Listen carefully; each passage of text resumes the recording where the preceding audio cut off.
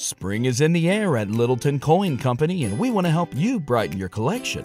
Visit us at littletoncoin.com all month long to enjoy 15% off your purchase. With a wide selection of coins, paper money, supplies, and more, Littleton Coin Company has something for every collector's taste. Use promo code SPRING at littletoncoin.com for 15% off your purchase all month long. Restrictions apply.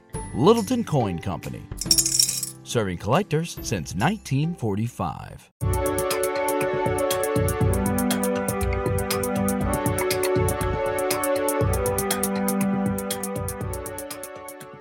Have you had water with lemon in it? Look at you being healthy. This was my Sam's Club impulse buy. Well, one of them. Diet Mountain Dew. Yeah, I don't know. I just need caffeine At 9:30 at night. Absolutely. We got a podcast to do. I know, but you're gonna go to sleep after this, aren't you? And I'll fall right asleep like a baby. God. Is your sleep apnea getting taken care of yet? So I messaged my doctor and I was like, where's my CPAP machine? The company hasn't called me. So she gave me their number. I guess it's pending insurance approval. Oh, God. So I'll call them tomorrow because Mama needs to sleep. Yeah. How have you been? Good. I feel like I'm trying to think. Like, I feel like this week is like it's almost over already. But like I'm like, what did I do this week? But it was busy. I don't know. Like I was at the office on Monday. And then I don't know, like maybe I don't know. I don't know what's going on. My sense of time is completely off and screwed up. I have no idea what's happening. Me too. Yeah. Right. Like sounds like, yeah. We've had extra kid here most afternoons this week. Baby stepfraud's friend has been over hanging out, so that's good. Nice. I don't know, just everything just like, I don't know, just feels off this week. Like I feel like, I don't know. Yeah. Like, out of sorts, maybe? Mm-hmm. Out of sorts? I don't know. I'm not sure what's going on. It was a full moon the other day. Yeah, it was absolutely gorgeous because I was in Kent Island at my friend's house on the water for one night, for the night of the full moon. I'm pretty sure that was the full moon night, but it illuminated the whole water. It was gorgeous. Absolutely gorgeous. Beautiful, beautiful. And Kaya goes, big sun. I was like, no, big moon. Big moon. Big sun. Big sun, big light. Our dark little soul, Kaya. Kaya's going to be this girl. Oh, and you know what's really funny is that as we talk about this episode, some crazy stuff has been happening at my mom's house. Oh. So the timing of this is just perfect.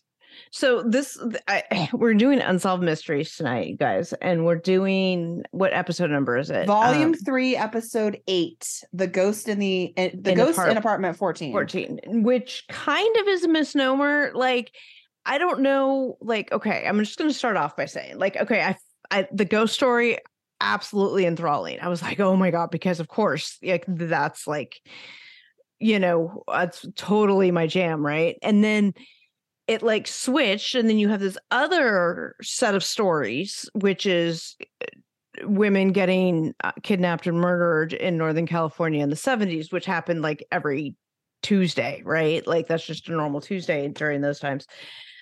And how they were connected. Now, each of them on their own, I'm totally like, okay, like I love these. And then like I was having a hard time figuring out, okay, well, what's exactly the mystery? Is the mystery then where is the girl's body, who is the ghost in apartment 13? Like how they connected it all and things like that. So it was a little like, okay. Okay. But I agree. And I'll be honest, I don't really know if I believe Jody 100% on her stories. And I'm very big into ghosts, right. We always believe them. However, if her stories are true about what happened, it would have had to have been the biggest evidence I think any ghost hunter or person that has experienced a haunted house has ever seen or experienced. Like her dreams and stuff? Not the dreams, just like the electric cord swinging around and all. I mean, that's some like hardcore poltergeist. That is, yeah. That's almost unbelievable. Yeah. Like some of the stuff, totally down for, it was like and I was saying, okay, so maybe she embellished some of them, maybe exaggerated some. Either way, though, I think there was definitely something there, right? Like, and it was, this woman, Mary Elizabeth Marliz is what they called her, communicating with her to try to get her to, like, pay attention and figure out where she was or something like that, because she had the dreams and everything. But we'll talk about it as we get to it. So go ahead.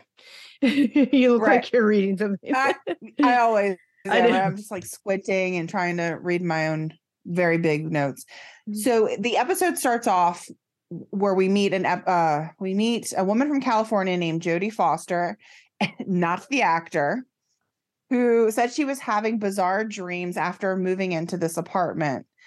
She saw a girl in the room with a weird couple who were both doing creepy things to her.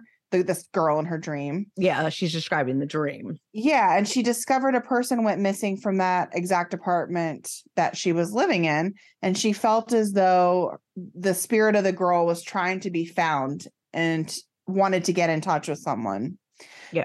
So then we go on to learn a little bit about Jodie. She moved to Chico, California with her daughter into the apartment complex called Walnut Garden Apartments. Mm-hmm. She moved in on January 31st, 2000, when Hannah, her daughter, was 3 years old and Jodie was 33. And she said the minute she moved in, she felt as though it was dark and not a peaceful place.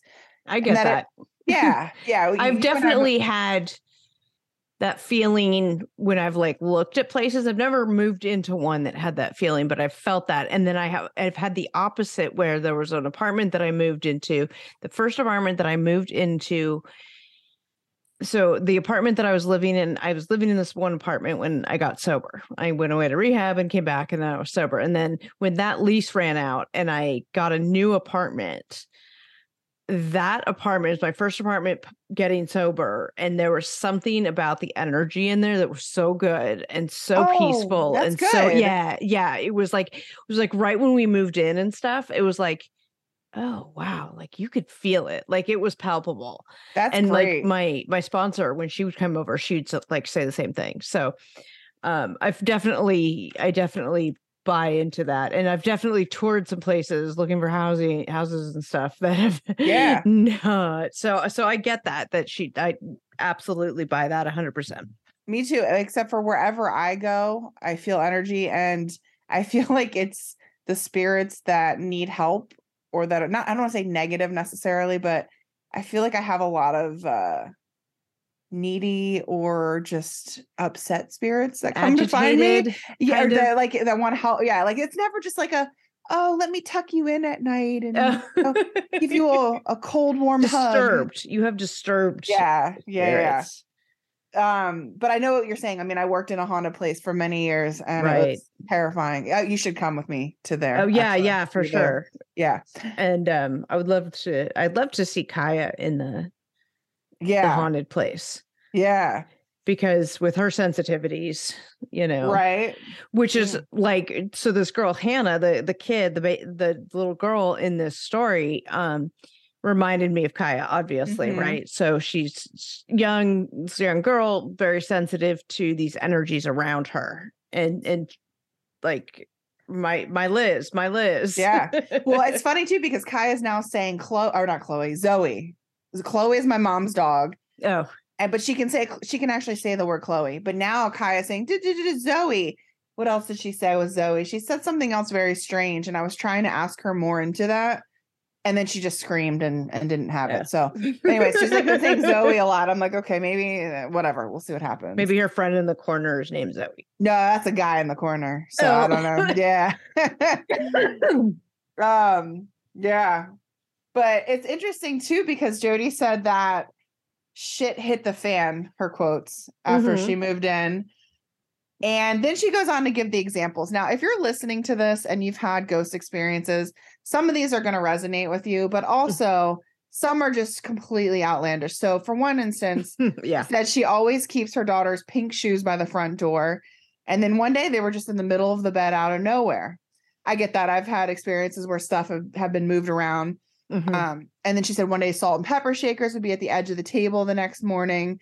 That actually happened at the restaurant I used to be a GM at. There would be salt and pepper shakers everywhere, along with just everything. And people would be like, "Oh, are there mice?" No, Nope. they were not. There's not mice. Yeah. And mice is not the problem we have. We'll call the Ghostbusters. We won't call Orkin. Yeah. And then she goes on to say she had a dream with where there was a girl walking down the street and a couple in a blue or gray car asked the girl if she wanted a ride.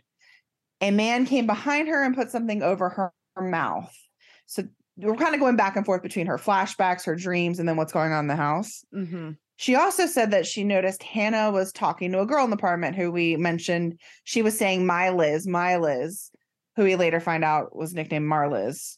And she described the girl as wearing a white shirt, and she even drew a sketch. She remembered her eyes and her hair. Then one night they go out to dinner, and when they come home, the phone receiver was found in the back bedroom. Now, for you people that are like under 25, you probably don't know what that means. The wall phones. But right, the phones with the cords on them that would actually hang on the wall. It was disconnected, and the actual like what do you call it? The receiver? Yeah, the receiver. I'm on the edge of that time period, but the receiver was no, but I grew up with these. Yeah. 323-3911. That was my phone number. So that was found in the back bedroom, which I'd be calling the police right away. Okay, that's creepy. Yeah. And they said that Hannah's toys were in a pile in the room with the Ernie toy on the top with a noose around Ernie its toy. neck. Yeah. Thing's fucking possessed. With a shoelace. So, okay.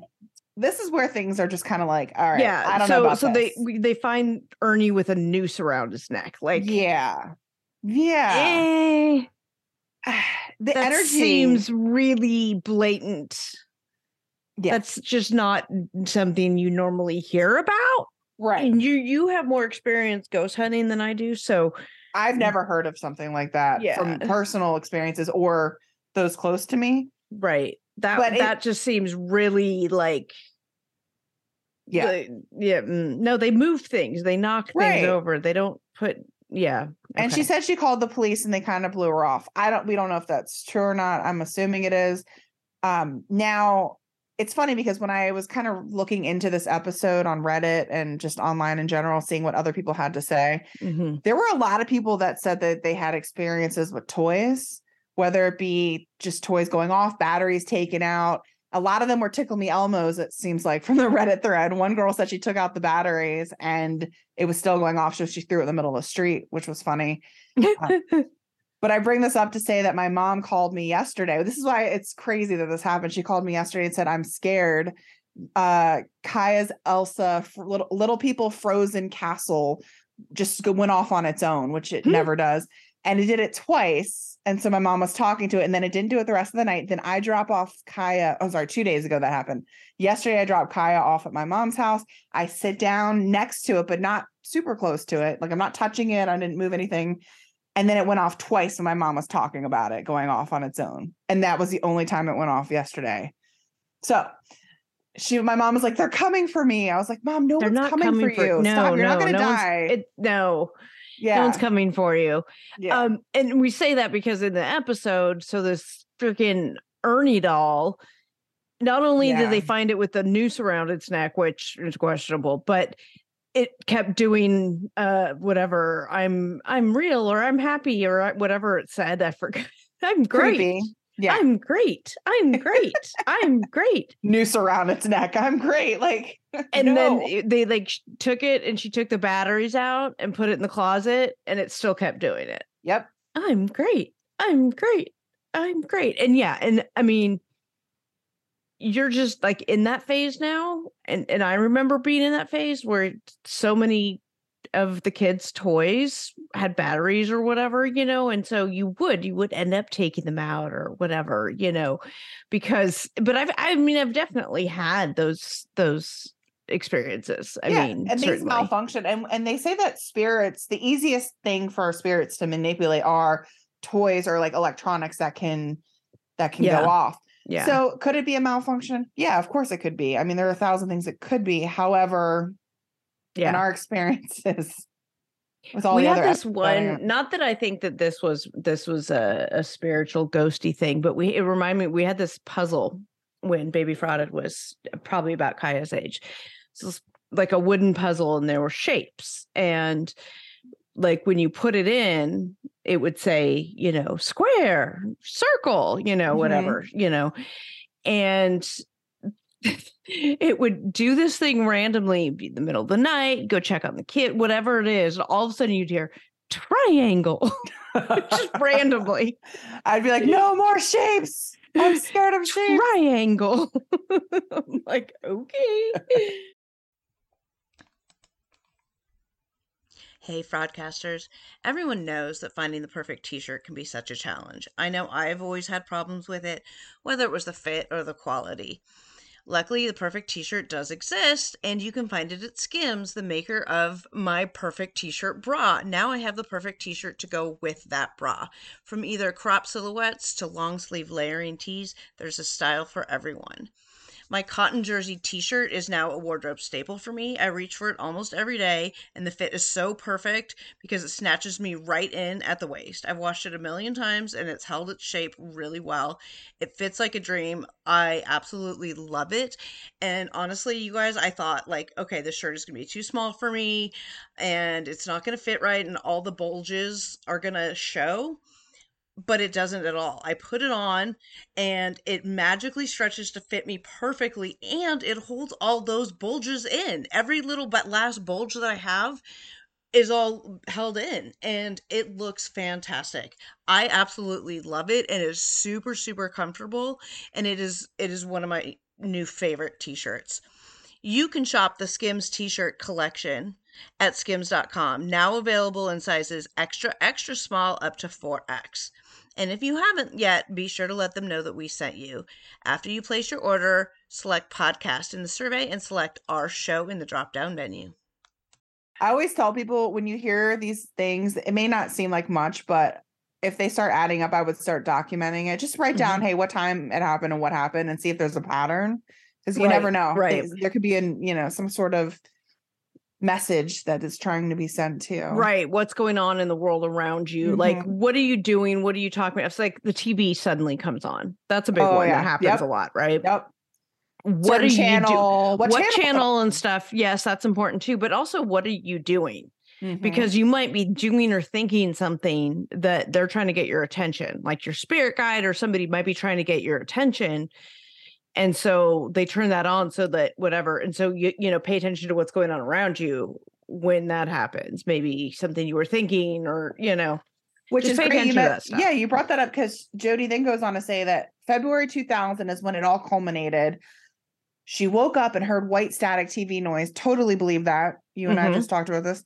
She said it was an old TV that you had to get up and actually physically turn on. But then she goes on to say that the covers were flapping. Yeah. At the same time. Like you see in straight out of Poltergeist or something, And then that's when the Ernie doll was saying, I feel great. Okay. So another person made a good comment on Reddit saying it was 2000. And I know, cell phones weren't as popular. We did have like the flip phones, the basic phones, but there was still a camera on them. It wasn't great, but why didn't she think to like snap a picture or I don't know. There had to have been some sort of device to record these episodes. I don't recall having camera cell phones in 2000, but maybe I'm getting, but honestly, but it was bad quality. The 90s were a complete blur for me, so I could be getting my decades screwed up. I don't remember most of the 90s. I was in high school in 2000. That's how I have to do it by. When was I in high school? Because I graduated high school in 92.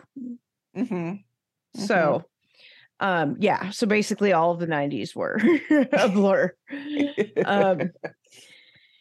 Anyway, so but even if in that time period where we had cell phones but maybe didn't have like cameras on them yet, that was the time period where we all had these little digital cameras. Like everybody did. You carry like when we would go out to the club or whatever. You'd have like the wristlet with the wristlets. Yes, the Coach wristlet or whatever. But you would have these digital cameras and they were pretty small at that point. I mean, they weren't tiny, but they were small enough that you could put them in like a hobo bag or just a small little like catch, clutch type thing. And in the 90s and early 2000s, like we carried that shit everywhere. Yeah. We were taking pictures of everything. And this was card out, plug it into your computer to upload your pictures. No. Oh, yeah. Memory camera. You'd have to take the card out. I probably have cards somewhere. God only knows. But like, I mean, I just remember, like all of that stuff. Like that was 2000s was like, that was when I met Baby Frauded's dad. And I was always sending him pictures and we didn't have camera phones then. I mean, we would talk on the freaking actual like landline. Yeah. We didn't like have like cell phones weren't prolific.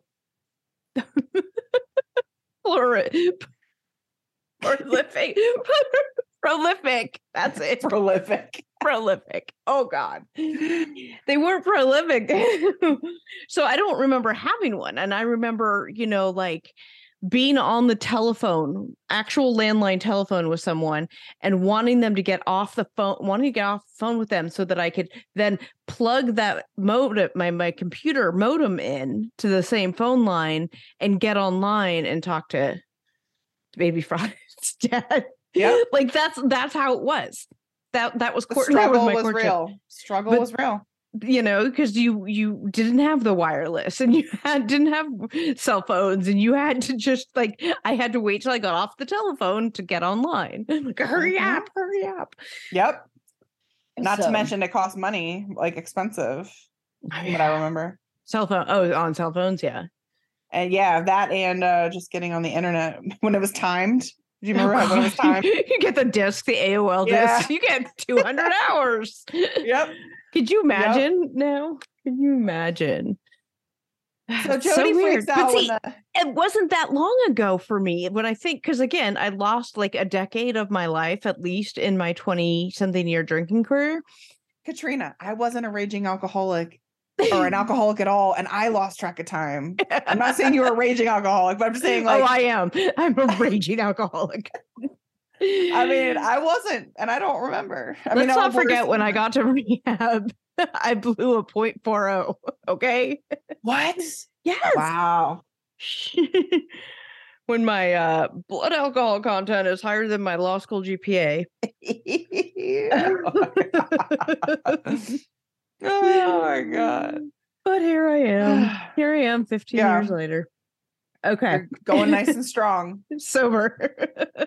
So then the Jody is freaking out. So she runs to the manager's door and the manager of the office building, the apartment complex comes out with her poodle and walks to her apartment with her. Ernie says he's great or something. Yeah. That's when the dog starts barking. The lamp cord is apparently swinging like a jump rope and they both ran out. Now, why wasn't this person interviewed is my question. Again, this is all Jody's story, but there are no other people that they interview. Yeah, so there's a reason there's no people, right? Well, I don't know. It's not true. I mean, I'm just saying because maybe there aren't other people to corroborate that part of it. Story. So then she says that they ran out, and at 6 a.m. the next day, she's sitting by the pool where I don't know where Hannah is, her daughter at this time, and she meets an old man with a dog who says that he's lived there for a long time. And he told her that no one lives in that apartment for very long. He said that it was because a girl lived there and she went missing, but he couldn't remember her name. So that doesn't really make any sense. He's lived there for a long time. Girl goes missing, but he can't remember her name. I'm sure it was all over the news. And if you lived in the apartment complex. Yeah, he would remember the name. That whole thing is sketch. That was a sketch comment. So yeah. So then they go on to talk about who the person was that went missing. And that was Maria Elizabeth Spanicky, who went by the name Mara Liz. She Mhm. disappeared on January 13th, 1976. And the story was that her and her boyfriend were at a flea market. They got into an argument and she decided to walk home and didn't want to ride with him. They interview Marley's sister, who said that they grew up in Cleveland, Ohio, and that there were 7 kids total in the family. And her dream was to be an actor when she moved to California with her boyfriend. Okay, I'm not. Mhm. I don't want to talk poorly of a victim here, but if you want to go to California to Don't be go an to Chico. actor, why the fuck are you going to Chico? For those of you guys who don't know California geography, there's Southern California, which is where LA is, and there's Northern California, which is where San Francisco is. San Francisco and LA are about 6 hours apart, or 4 hours if you were me in college. San Diego, which is at the very bottom, at the border, right? So that, and San Diego and San Francisco, about 6 to 8 hours, depending, 4 to 6. And then Chico is even more north of San Francisco, and then it's inland. So it's like the middle of the state, kind of. No, it's not quite in the middle of the state. It's like, but it's like an hour or so north of San Francisco even. So you're talking 10-hour drive from one to the other. Chico is a cute little town. There's a school there, Cal State Chico. Go Bulldogs. When I looked up the apartment complex, it said that rent for like a 2-bedroom was $1,300 a month, and I was like, "Wow, that's cheaper than Maryland's." It's way cheaper. It's fucking Chico. That's why I was like, I don't know where this Chico is, but that makes sense. I mean, it's a cute little town, Mhm. but it's a cute little town that's inland. It's not anywhere near. It's not even near San Francisco. Like, how did she end up in Chico? If she was going to go be a star, why was she in Chico? That's what I got to say. Okay. Yeah, I don't know. Like, the biggest thing that's happening there is Cal State Chico. Oh, yeah. CSU Chico, which is, Yeah. No clue. Okay. So then they go back to interviewing Jody again, and she said that her dreams progressively got weirder. She could see that the girl was in a cellar that looked like a dungeon, and that there was a weird hook hanging from the ceiling. There was something around her arms and her mouth, and the couple were doing sadistic and sexually creepy things to her. So that's terrifying if that's true. If that's true. Nightmare, right? Yeah. It's oddly specific and terrifying. Yeah. And so then Jody decided she didn't want anything bad to happen to Hannah. So she took Hannah and they left and moved out after only living for 3 months in the apartment complex. So she wasn't on a lease? Like, she could break her lease after 3 months? Like, what? Okay. Month to month? All right. I don't know. Jody's then boy. See, this is where I get a little bit confused, because then they go on to talk about Jody's boyfriend at the time, saying that he found a book, and in the book was Marliz's case. Is that what you got from that? That he found, was it Jody's book that he found it in, or did he find the book and then gave it to Jody? I wasn't really sure on this. I don't remember. Yeah. I don't remember that specific part. And so he showed the evidence of the case. Hey, you live in the same apartment that this girl went missing in. And then they kind of connected that Hannah was talking to someone named Myliz, who was really Marliz. And that's when they connected the dots. Yeah. Yeah. And a lot of people were saying, I think she had the book before this all happened, and she's just now coming up with a story. But who knows? Like, creating the story from that. Right. I mean, because she conceivably just made everything up, I'll be honest, that's where I'm leaning. Where she heard about the situation and was like, oh, I lived there. And then read all the details about the case and then went and did this, I mean, who knows what, Unsolved Mysteries did to vet her story, right? Which we've seen a pattern this season of Unsolved Mysteries not really doing. Yeah. It's still a TV show. It's not necessarily a documentary, So its entertainment value? Is it how deeply did they check out her story? And that's why I was interested to hear also what you found on like Reddit and stuff, because I'd be curious, what the rest of that story is. Well, I think there were more questions than answers when I looked that up. It seems that this Jody woman has made a career out of being an author, going on numerous TV shows, talking about her events in the past, but it doesn't seem like there are a lot of this. Yeah. She made a career out of talking about her experience living in this haunted. She's been on another show besides Unsolved Mysteries. Yeah. Okay. Yeah. So that's where I'm kind of hesitant. I think especially in the spiritual world and the psychic medium world, there are a lot of scammers. For every like one gem, and there's 100 that are at scammers. Least, if not more. Yeah. Okay. So, and then in the show, they interview a detective. Do you have his name? I don't remember his name. I can't remember his name. It was November 7th, 1984, when they got called to a church, and he noticed a woman named Janice who was very, very upset. She was crying. She said her husband had kidnapped and killed a girl. Mm-hmm. And the reason why she decided to come forward was because she was scared of her husband, who was Cameron Hooker was his name. Mm-hmm. And she had a lot of guilt built up. Now, once they read her Miranda rights, that's when she decided to stop talking. So they made a call to the DA, and then they granted her immunity if she could tell them everything. Yeah. So what do you think about this? Okay. So she starts talking, and then once I realized what story this went to, this girl in the box under the bed story, I remember that I had already gone on a deep, Wikipedia rabbit hole on that story. So I actually knew a lot about it. But in that case, so he gets called there. He's talking to her. She's trying to explain, they had this. I can't remember if she talked about it was Marliz. The girl she was talking about Marliz, mm-hmm. But wasn't she, and then she later mentioned. Yeah. Then later she talked about. She mentions the kidnapping. Okay. The other one, the Colleen one. Mm-hmm.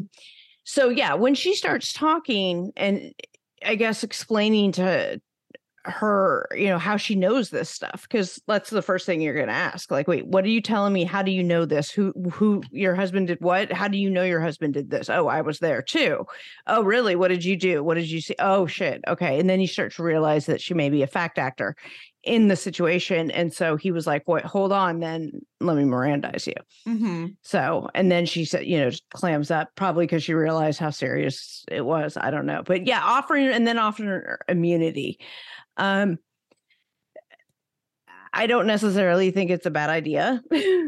If she can give up information that will, help them, then depending on if her role was, ministerial or small or minute in comparison, I'm totally okay with that. If she's not the one that actually did the murdering and she was an accessory and things like that, I have no problems offering her immunity in that situation. A lot of people online were kind of 50-50 on that. There were some people that were really upset that she got immunity, and then other people who sympathized with her in a way because she was young when this all happened, which is a whole other thing. I would give her, I have no problems with the immunity in the Marliz case.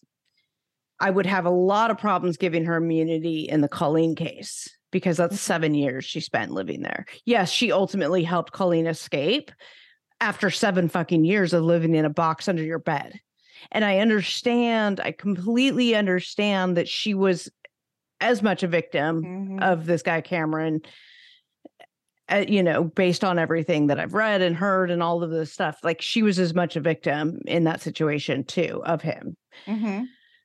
But she also has some culpability as well. Oh, and I don't think you can it's just like Gypsy Rose killing her mother, right? The girl who was in the wheelchair who wasn't really sick, you know, Gypsy Rose Blanchard. Mhm. And the like, just because the everybody understands the reason behind it. It was, you know, she's a victim and she, you know, she was abused and it's medical child abuse and it's all of these horrible, horrible things that her mother did to her. But she still has some culpability in the murder of her mother that has to be remedied. So they, you know, for her, going to prison for 10 years was probably like the best thing that could have happened to her, right?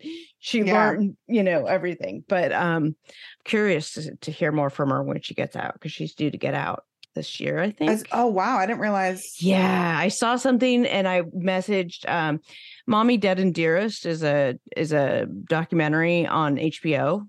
Okay. It is one of my best favorite documentaries ever. And it's also what made me fall in love with Erin Lee Carr as a documentarian, who I'm now friends with, because she's also sober. And it's anyway. Fascinating. I saw something about her, Gypsy Rose, getting ready to be released, and I sent it to Erin. I was like, "Oh my God, are you going to go see her? Since you did this one documentary about her already, like, are you going to go see her?" And she said, "Yeah, I probably will, but without cameras." So I was like, "Okay, well, maybe later. Who knows?" Yeah. But wow. In any case, Mommy Dead and Dearest on HBO, it is the best documentary. It's about that whole case. You have to watch if you haven't seen it. I'm adding it to my list. Oh my God. Like, that's one that I'll go back and watch and rewatch, just because it's like, even though I know everything about the story and I've seen everything about it, I'll go back and rewatch that one sometimes. It's just as like comfort TV, you know, just because I know it's good and it's really well done and the story is compelling. Anyway, but we digress. So back to the situation. So yeah, the wife, I would have, I think she would need some culpability in the Colleen case, but I have no problems with immunity in the Marla's case. Okay. So then Janice starts talking and telling them everything. She said that the day that Marlise was kidnapped, she knew Cameron wanted to kidnap a woman when he saw encircled by Marlize walking in his car a few times. He was looking for a woman who didn't have ties to the community. And when they got her in the car, which of course this was, you know, a long time ago when we didn't really understand serial killers and right. It's like we do California now. Especially Northern California in the 70s, like girls getting kidnapped on the freeway was like a dime a dozen. Like, it happened so much. Hi, I grew up in Northern California in the 70s. Yeah, and you know, she's walking in her neighborhood and she sees a couple. They look friendly. I mean, why would she think that anything? People used to hitchhike all the time back then. Like, that was like a fine thing to do. Nobody cared back then. That's why so many girls got kidnapped. Exactly. Once they got her in the car and she tried to escape, that he pulled her back in the car. He put a head box over her head, and this is absolutely terrifying. Did you see the pictures of it? Oh my God, that thing's terrifying. Yeah, and did you see it in court when they were showing that? Like, it was, they put foam in it so that way if she screamed, it would, you know, no one else could hear it. And it looked like a torturous device. It was just awful to see. Yeah, it's this big wooden box filled with like soundproof foam, and it goes around your head. Like, it's just, it clamps around your neck. It's just, oh my God. It gave me like massive claustrophobia. Yeah, I couldn't even really look at it. First of all, I have a huge head. Like, I really do. I have a huge head. So I would love to see somebody try to fit my head in there. They'd be like, nope, we give up. Oh, we got to carve some more foam out. Yeah. God. This girl's too much work, man. Right. My goodness. Put the lotion. It puts the lotion on the basket. God. It puts lotion on its skin. That was a great movie. Or else it gets the again. If you guys don't know that reference, then go watch it. Go watch that. Silence of the Lambs. So then they drove back. They drove 40 miles back to their house in Red Bluff, which was northeast, I guess, from Chico. What was really even more disturbing than the head box was that when they got back to the house, Marla's wouldn't stop screaming. So Cameron decided that it was a good idea to try and cut her vocal cords to prevent her from yelling. And in doing so, he failed. He couldn't do it properly. So she's probably bleeding everywhere. And then he decides to take her downstairs to the basement where he then hangs her with a noose. Mm-hmm. And that's when his From wife the hook Janice on the ceiling that crazy woman saw in her dreams. Yeah. And so when Janice comes down the stairs, she sees her hanging with and she's like a dead by then. pillowcase, on her over her head. So how awful is that, first of all? Like, that's just absolutely disgusting. I actually felt nauseous when I saw that part. Yeah, it's horrific. It's just horrific, horrifying, and horrifying or horrific. Yeah, and this man was already a predator. He married her when she was 16 years old. I can't remember how old he was. Was that common in the 70s, that age difference of a 16-year-old it was marrying? a lot more common then than it is now, because people know that that's predatory and creepy. Spring is in the air at Littleton Coin Company, and we want to help you brighten your collection. Visit us at littletoncoin.com all month long to enjoy 15% off your purchase. With a wide selection of coins, paper money, supplies, and more, Littleton Coin Company has something for every collector's taste. Use promo code SPRING at littletoncoin.com for 15% off your purchase all month long. Restrictions apply. Littleton Coin Company. Serving collectors since 1945. So then Janice goes on to say that they carried the body out to the car and drove 30 miles north on Interstate 5 and then Highway 44 East, where they turned off on a dirt road. Janice says Cameron dug a shallow grave and buried her body and then burned her clothing and belongings.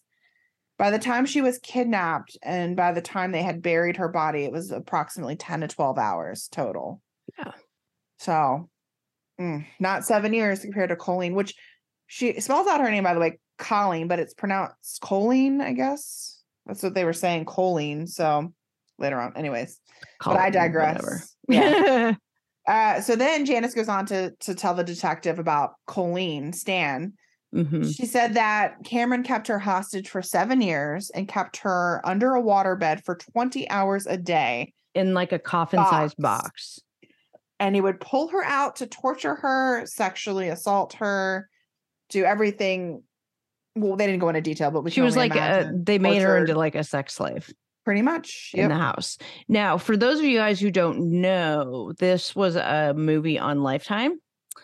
It was they made it into a Lifetime movie called The Girl in the Box. Wow. So I'm sure you can find it still. And then there's also a documentary one, real life one, where it interviews the real Colleen and stuff, and so she tells the story. Like, you see the fictionalized version, and then you hear the real story. So that's on Lifetime. I would recommend. If that story intrigues you guys, I would recommend it, because I caught it once, and that was when I went down the initial rabbit hole. So when in this Unsolved Mysteries episode, when they do that and they start talking about this, they kidnapped this person, and I'm like, why does Headbox sound familiar to me when they're talking about the Headbox on Marliz? I was like, why does that sound familiar to me? And then they start talking about the Colleen Stan case, and I was like, that's it. Mm-hmm. I watched that and went down that rabbit hole a while back. So, well, it makes me wonder too, if there was no internet back then, so he obviously had fantasies about like BDSM, but torture way past BDSM. Yeah. That's not no, I know, not consent. We don't but where did he learn about that? And were there victims before that we don't know about? Because it seems pretty, excuse my language, ballsy to just kind of kidnap a person in the middle of the daytime, walking down the road. Like, I feel like it probably wasn't his first time. Maybe before he met his wife. I feel like he had to have done other things, and then it led up to but I think like a stranger picking up a woman on the side of the road, like back in the 70s, like that was normal. Like that wasn't an unusual thing. So if like she wouldn't necessarily have been surprised by it. She's walking. Oh, look, can I give you a ride home? Yeah. That type of thing. I mean, people hitchhiked and stuff all the time. Like, much if you get an offer, nobody cared back then. But I'm saying, I bet you better now. Done something else, because he came way prepared with the head box. He had the head box and everything. Like, where he would had you to practice? Where did we get the idea of the head box? That's what I'm saying. In the 70s, there was no people can't just get on the rabbit hole of the internet and figure out what their fantasies are or whatever. Yeah. I mean, I don't know. Well, what Criminal Minds fandom, wiki fandom thing says is that little is known of his early life and even less of Janice's early life. He moved a lot, didn't settle in Red Bluff until the 69 when he was 16 years old. Janice was 15 when they met. She'd been abused by her family.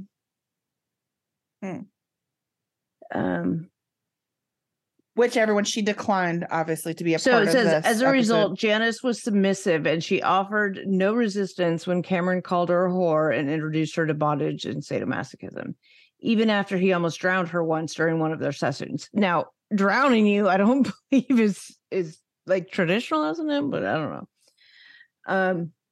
Cameron's favorite game was to hang Janice by her wrists, completely nude, and hit her several times with the bullwhip. The hookers married on January 18th, 1975, at which time Cameron had already informed Janice that he intended to abduct a stranger and force her into sexual slavery so that he could have a menage a trois. At some unspecified moment, Janice managed to extract two conditions from Cameron. He would only whip the slave, but not Janice anymore, so she could get pregnant and have children without danger, and that he would only have penetrative sex with Janice. So she's setting terms and conditions upon, which makes me think she had more say in it than she. Well, see, that's, that goes into, and then they at first they got the Marlas and then they did Colleen. And yeah, I mean, for 7 years, she was complicit in this. And again, like Gypsy Rose, she's a victim in a lot of ways. Right. Obviously, absolutely. I'm not discounting that at all, but that's what you have, like mitigation specialists, like defense attorneys have, you have these people that specialize in mitigating these kinds of things because they are these victims, and and that helps, take away some of their some of the punishment that would be appropriate considering what their liability was and things like that. And I mean, at some point, Janice did say to Colleen, "Hey, I want to leave him." So they must have built up, I don't want to say a friendship, but there had to have been some sort of relationship to a degree between the two of them. Yeah. However you want to define that, relationship. Well, and Colleen has said that she wasn't going to tell the police, and she hadn't. The police found out because 3 months after the escape, Janice went to the police. And Janice, Colleen hadn't. What? Janice was scared that if Colleen was scared that if Janice left and just left her there, that she may not be alive or that something terrible would happen to her. Mm-hmm. So she did escape with Janice. Colleen and Janice escaped together, which was weird is because they went to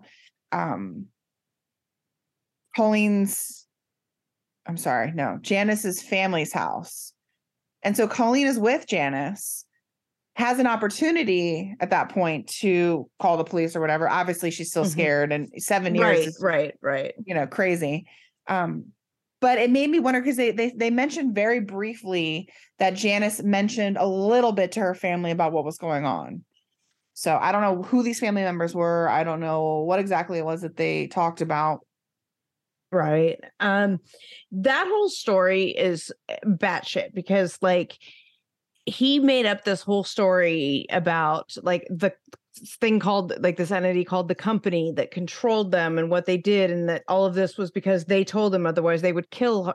It was all this outside influence, this company watching her, and all this stuff. It's really batshit. So I would, if you guys like are interested in it, I would recommend it. It's to go down that rabbit hole. It's fascinating. I'll have to check it out. Yeah.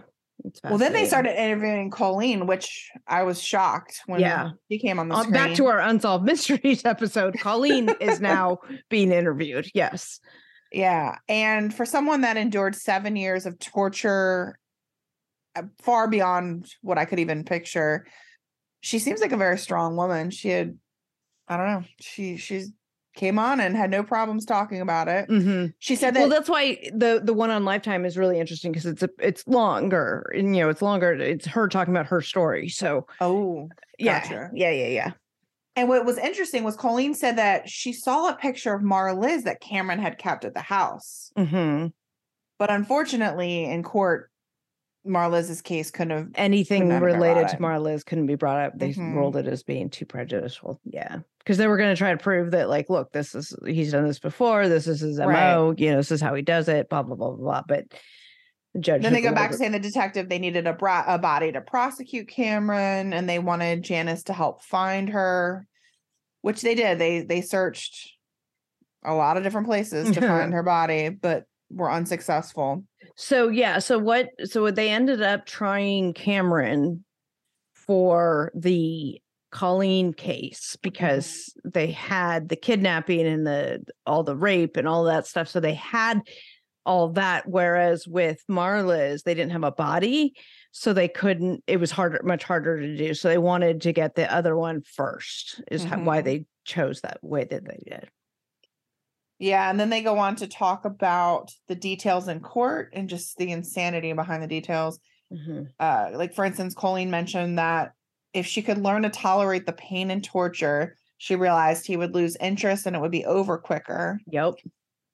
Cameron alternated between sexual abuse and mind control. So he was then convicted on 10 counts and was sentenced to 104 years. However, he is due for a possible parole hearing anytime soon. Like anytime. Right. But they said as of, I guess he's being evaluated at some mental health facility or something. Mm-hmm.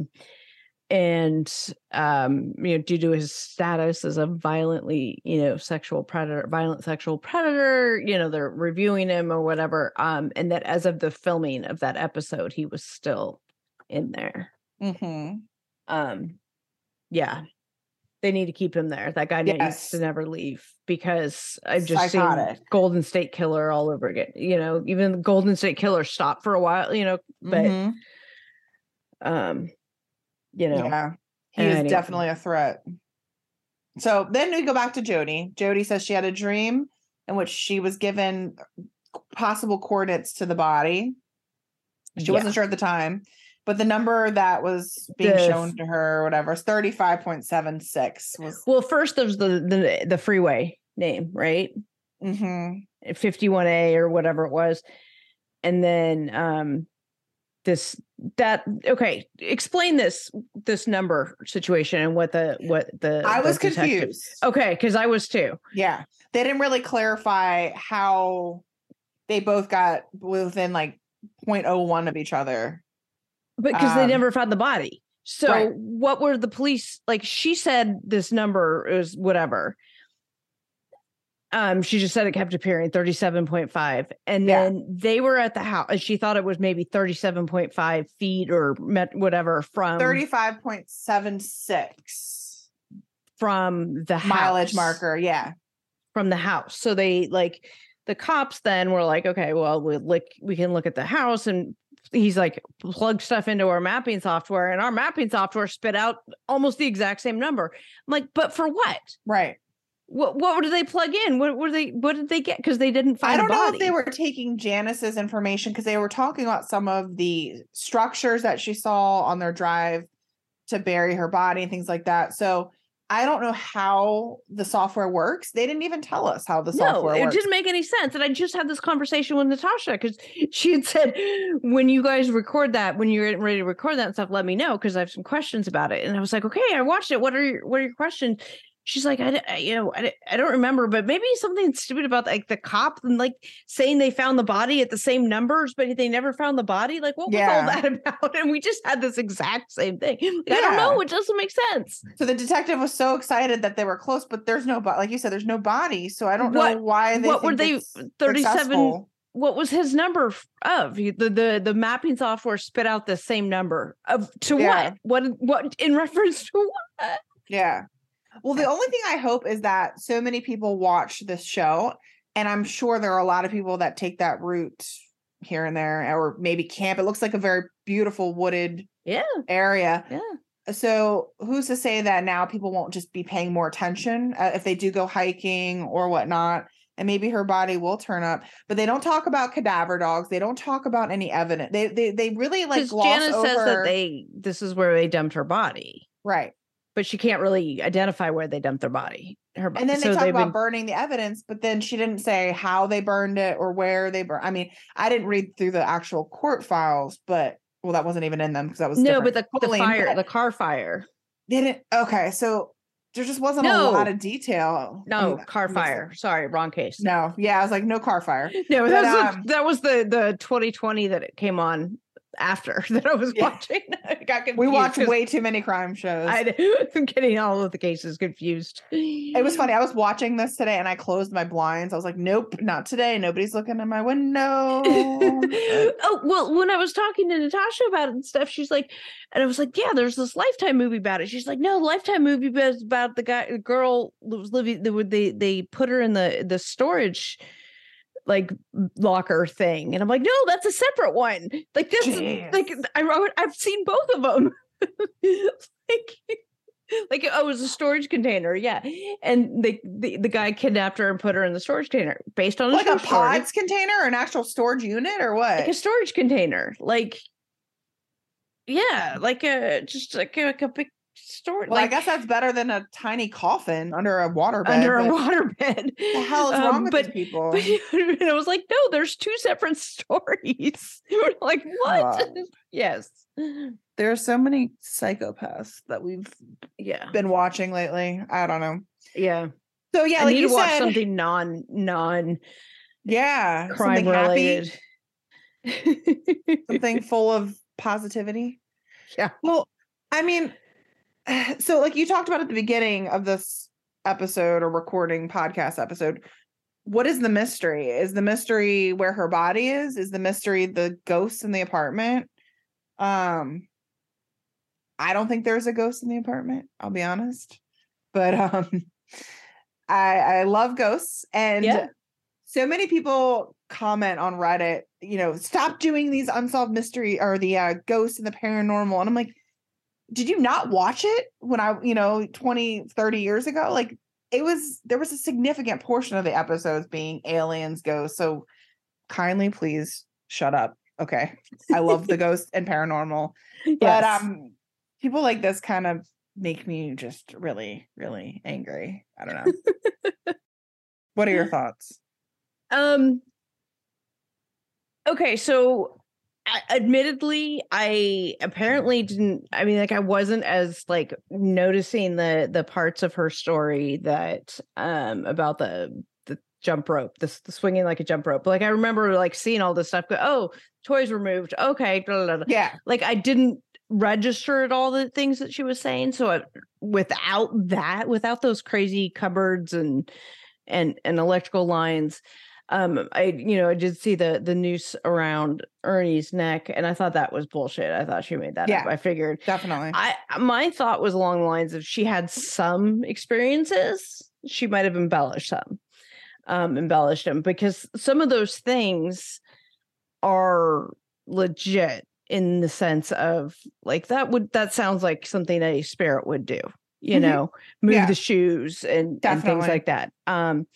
Dreams even, although hers were oddly specific, and she was and then hearing what I'm hearing about her now, and then now I'm like, okay, she just pulled shit out of her ass. She knew the story and she just made it up. Oh, well, I'm gonna cash in on having lived in this apartment. I think something weird happened there. Well, maybe why she moved out, but maybe she just had a rat. Maybe she didn't pay her rent. I don't know. Yeah, maybe she's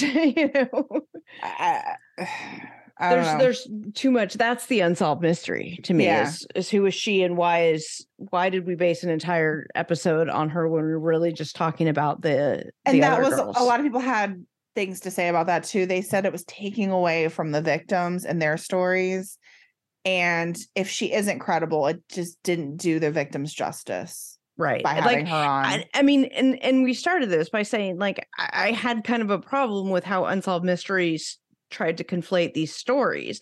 And I get the connection.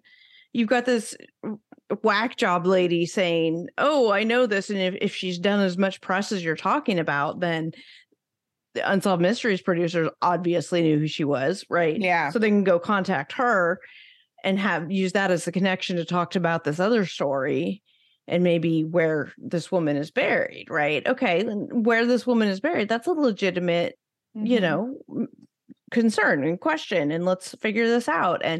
But like to do it the way that they did it, it just like I was like settling in for a ghosty story when she starts talking about like, the shoes and some of the weird dreams and stuff. I'm like, oh, okay, I'm settling in for a nice good ghosty and then it stories. takes a turn, right? It takes and then a hard left. And then you see a noose around Ernie's neck, and then suddenly we're talking about the girl in the box under the bed, and I'm like, what the hell's happening here? I mean, all things that I like listening to, but well, and here's the thing too. So you're telling me that the spirit of Marliz gave her so much information from the hooks on the ceiling to everything the details she had about the quote unquote dungeon. Right. But she didn't show her where her body's buried and just gave her a random number. Like that doesn't make sense to me. Why not show her them driving to wherever the location of the body is?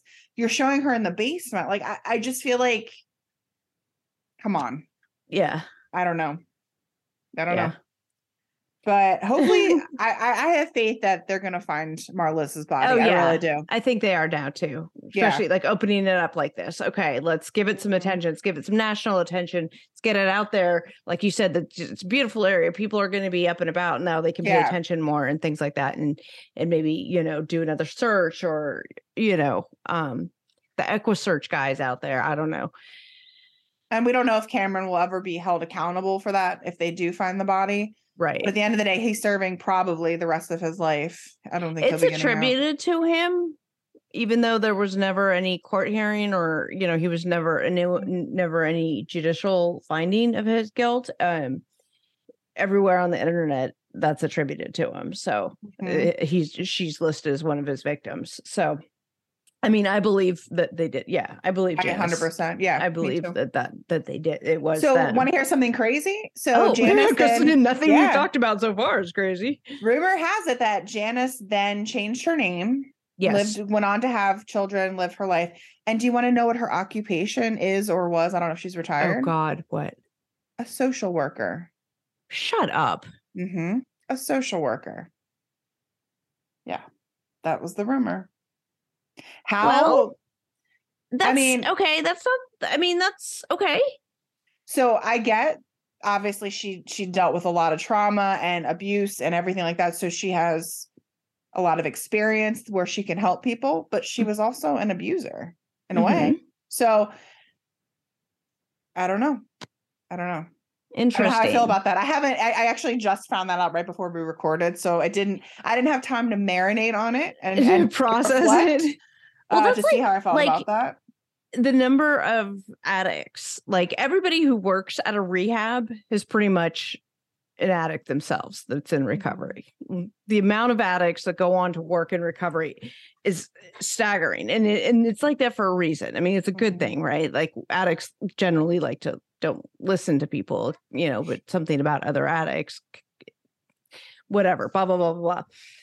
But just the fact that you are an addict does not necessarily qualify you to be a good drug education counselor.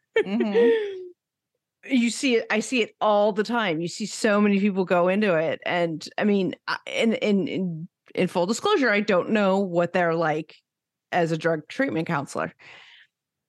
So I don't know, but just the fact that you're an addict doesn't, make you good. So just the fact that she has this experience, yes, she can relate to victims and she can relate whatever, that alone would not qualify her. She would, Yeah. For me, if I had a child, like depending on the situation, if there was a child in need or, something happening and I knew that the social worker was literally abusing or whatever for 7 years in a victim's life, I don't feel like my child or my loved one would be in good hands. I'd love to go have coffee with her and like have her help me through some trauma that way. Right.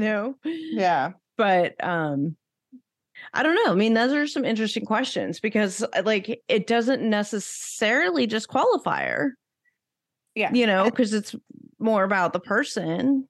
And then other people were saying, hey, she was 16 when it all started and she was a victim herself and that she's grown and she's changed, which it could have definitely happened. I mean, absolutely. She could have had an aha moment, a spiritual obviously awakening. You have to have the right schooling and to get like your social worker license. Yeah. And so she obviously would have done all that, but that alone, the education requirement, Well, it kind of made me think of the one case out of Canada, the Barbie doll murders or Barbie, whatever, the couple that Barbie and Ken murders. Yeah. Do you know who I'm talking about? Yeah, but I don't remember who they killed. I remember that they exist. They kidnapped people. I can't, and don't yell at me and write bad reviews because I can't remember. I'm just thinking of this randomly. But they kidnapped women and kind of the same thing. I think they tortured or raped, murdered.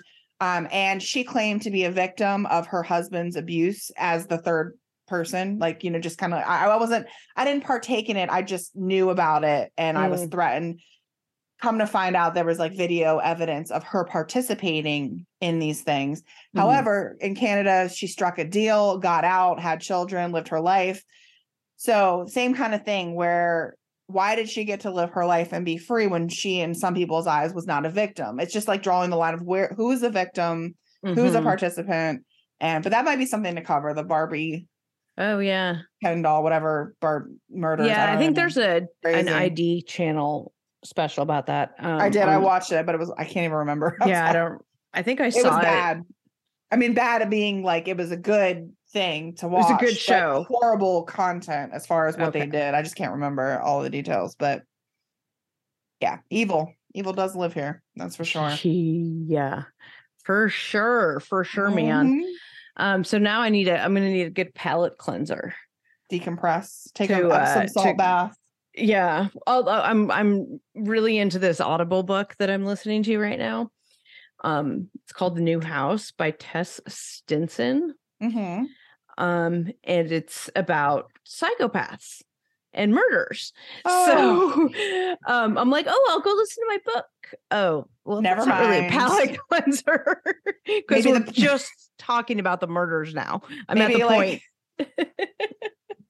Maybe some Power of Now, or I don't know, something a little. That's a little too uplifty for me right now. Like, I think not that I'm feeling like a Wednesday Addams or anything, but I think the Power of Now, as much as I love it, I think it's a little too much. Eckhart Tolle's a little heavy on the spiritual depth chart. My brain can't process that deep right now.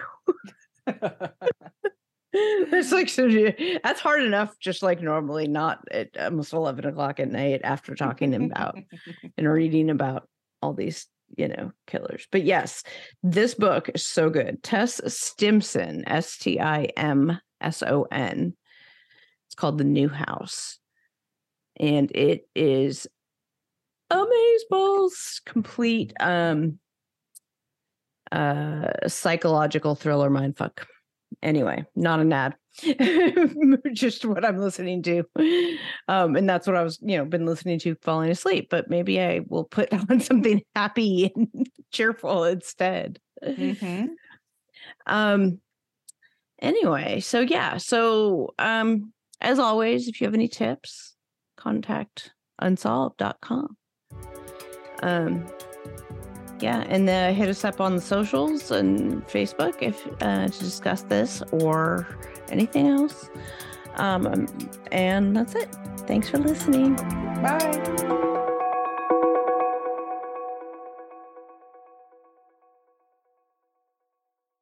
Hey, fraudcasters.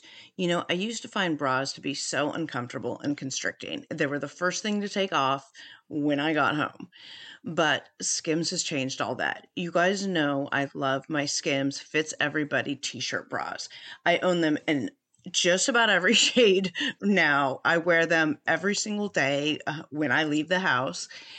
And they are completely worth the hype for the amazing shape and support they give. But what I was not expecting from them was how comfortable they are. Even the underwire bras that I wear all day, I barely even notice. Definitely not the first thing I take off when I come home anymore.